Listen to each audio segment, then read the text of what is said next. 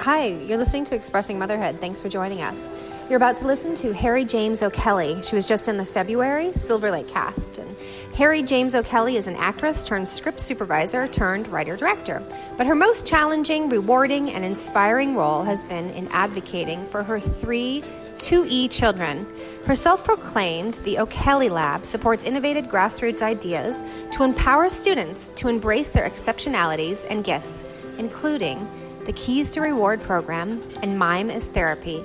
She recently produced a stage reading of her son's book called O'Kelly, Legendary Legends of Legend, and is directing a documentary about the making of that production. And here is Harri James in Expressing Motherhood. It was a Thursday afternoon in 2009, around lunchtime. I hadn't eaten. Most of the time I was running on empty, and I found myself grazing on a bag of peanuts from the 99-cent store that lived on the passenger seat of my car. I might have been a mom in crisis, but I sure felt like I was coping. I was meeting Carol, the IEP coordinator at my son Jordan's preschool, again. Really, LAUSD? 4 times? All I wanted was occupational therapy to help him regulate. He was so hyper. I was already overwhelmed, mad, frustrated, because as an older mom, I was juggling a part-time job while raising 2 special needs and 1 medically fragile kiddo, all under the age of 4. Yes, I had fertility help.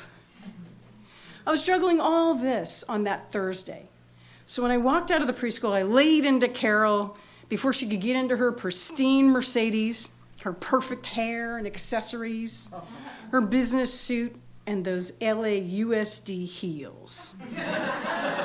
What is with the heels? Her controlled manner in contrast to my, what's the bottom line me, I said, Carol, what's the deal here? I mean, off the record. Is it me? Did I say or do something to offend you? All I'm asking for is a little OT. She said, off the record, do you work? I said, yes. I do work, but actually right now, I'm turning down a lot of work because I'm in the middle of 3 IEPs and I can't really schedule work and be available for all these district meetings. She said, off the record, you should go back to work. What? What was she saying? I had never felt more sure about anything in my whole life. I have replayed her words in my mind 1,000 times. It was so traumatizing to me. I mean, what? What was she saying? What exactly was she saying? That Jordan didn't need OT? That it was a waste of time to fight the school district? That I could pay for OT if I went back to work myself? What? I had no frame of reference. I had no idea what the IEP protocol was or the rules of the game. So at this point on that day, I start to cry. But not a few tears. More of a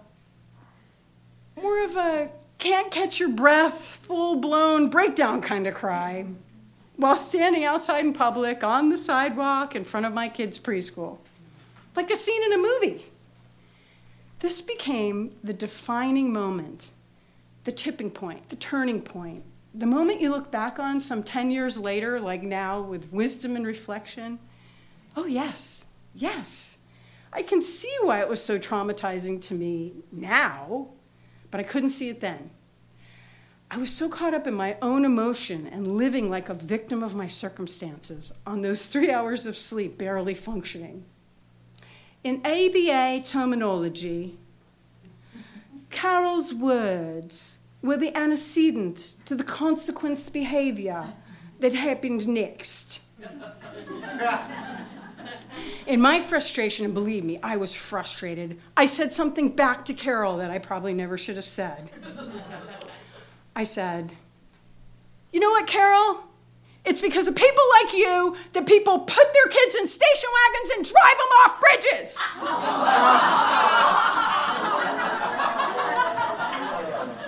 Then, still crying, not good, I walked away. Now, I didn't even have a station wagon. I drove a Toyota Corolla, and Carol knew that. I had no intention of putting anyone in a station wagon. I didn't even know where the nearest bridge was. I wasn't suicidal. I wasn't homicidal. I wasn't anycidal. I was just frustrated and a newbie to the IEP game. It was just what popped into my head. So like an idiot, I said it. And it was more of an F you to Carol because she wasn't going to give me that one little service that my kids so desperately needed.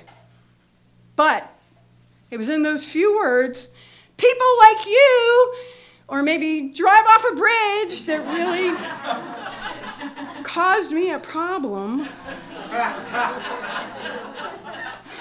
Okay, so maybe she had no choice but to call... Or did she?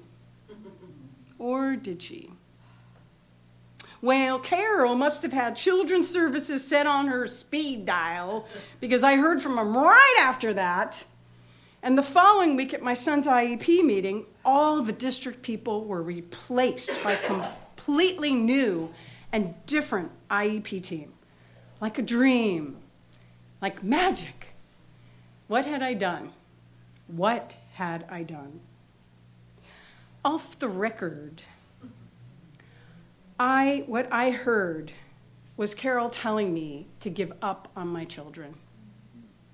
And if you live in the world of IEPs like I do, I hope you'll never give up on your children, no matter how hard it seems.